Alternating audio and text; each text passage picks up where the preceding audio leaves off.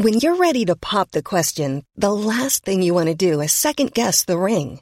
At BlueNile.com, you can design a one-of-a-kind ring with the ease and convenience of shopping online. Choose your diamond and setting. When you find the one, you'll get it delivered right to your door. Go to BlueNile.com and use promo code LISTEN to get $50 off your purchase of $500 or more. That's code LISTEN at BlueNile.com for $50 off your purchase. BlueNile.com, code LISTEN.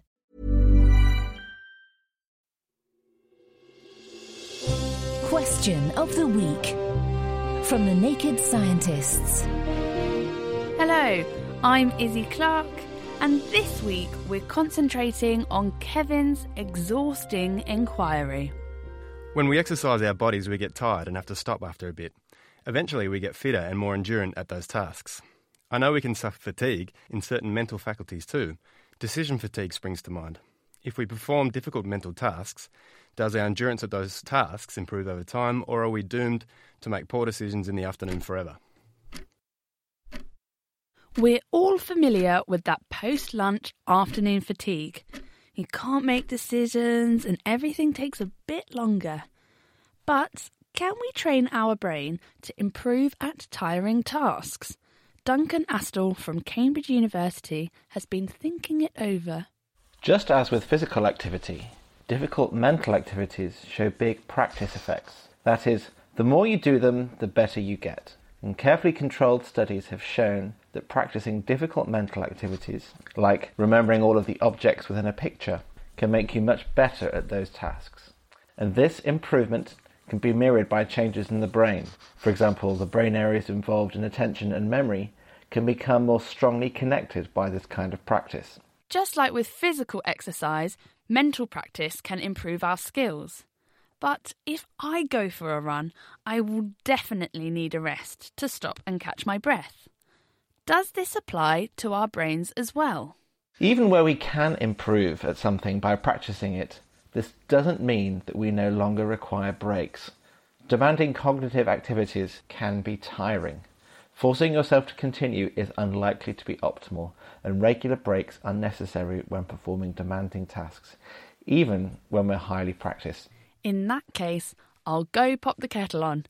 And if you're taking any exams at the moment, you should probably do the same. We know that when revising, it's really important to space revision out. Frequent bursts of revision are much more effective than the same amount of revision in one long block. This is sometimes called the spaced practice effect. This is because each time you revisit information, you strengthen the corresponding memory traces. So the more times you actively retrieve the information afresh, the more durable those memories become. So after all this training, can our brain automatically adapt to take on any task? Whether these benefits will transfer to other mental activities that we haven't practiced is highly controversial, and there isn't much compelling evidence for these generalised benefits of mental practice. Oh right, maybe not then. Thanks, Duncan. Next time, we're turning up the heat on Jim's question. I recently started to attend a hot yoga class where they claim that the 40 degrees Celsius room helps warm up your muscles faster. Knowing that the body tries really hard to maintain a very narrow temperature range, I was wondering if the muscles are really getting warmer, or is there something else going on? What happens at a cellular level that makes it better to have a warmed up muscle? If you think you know the answer, you can email Chris at thenakedscientist.com, find us on Facebook, tweet @NakedScientists, or join in the debate on the forum, thenakedscientist.com/forum. Until next time, goodbye from me and the rest of the Naked Scientist team.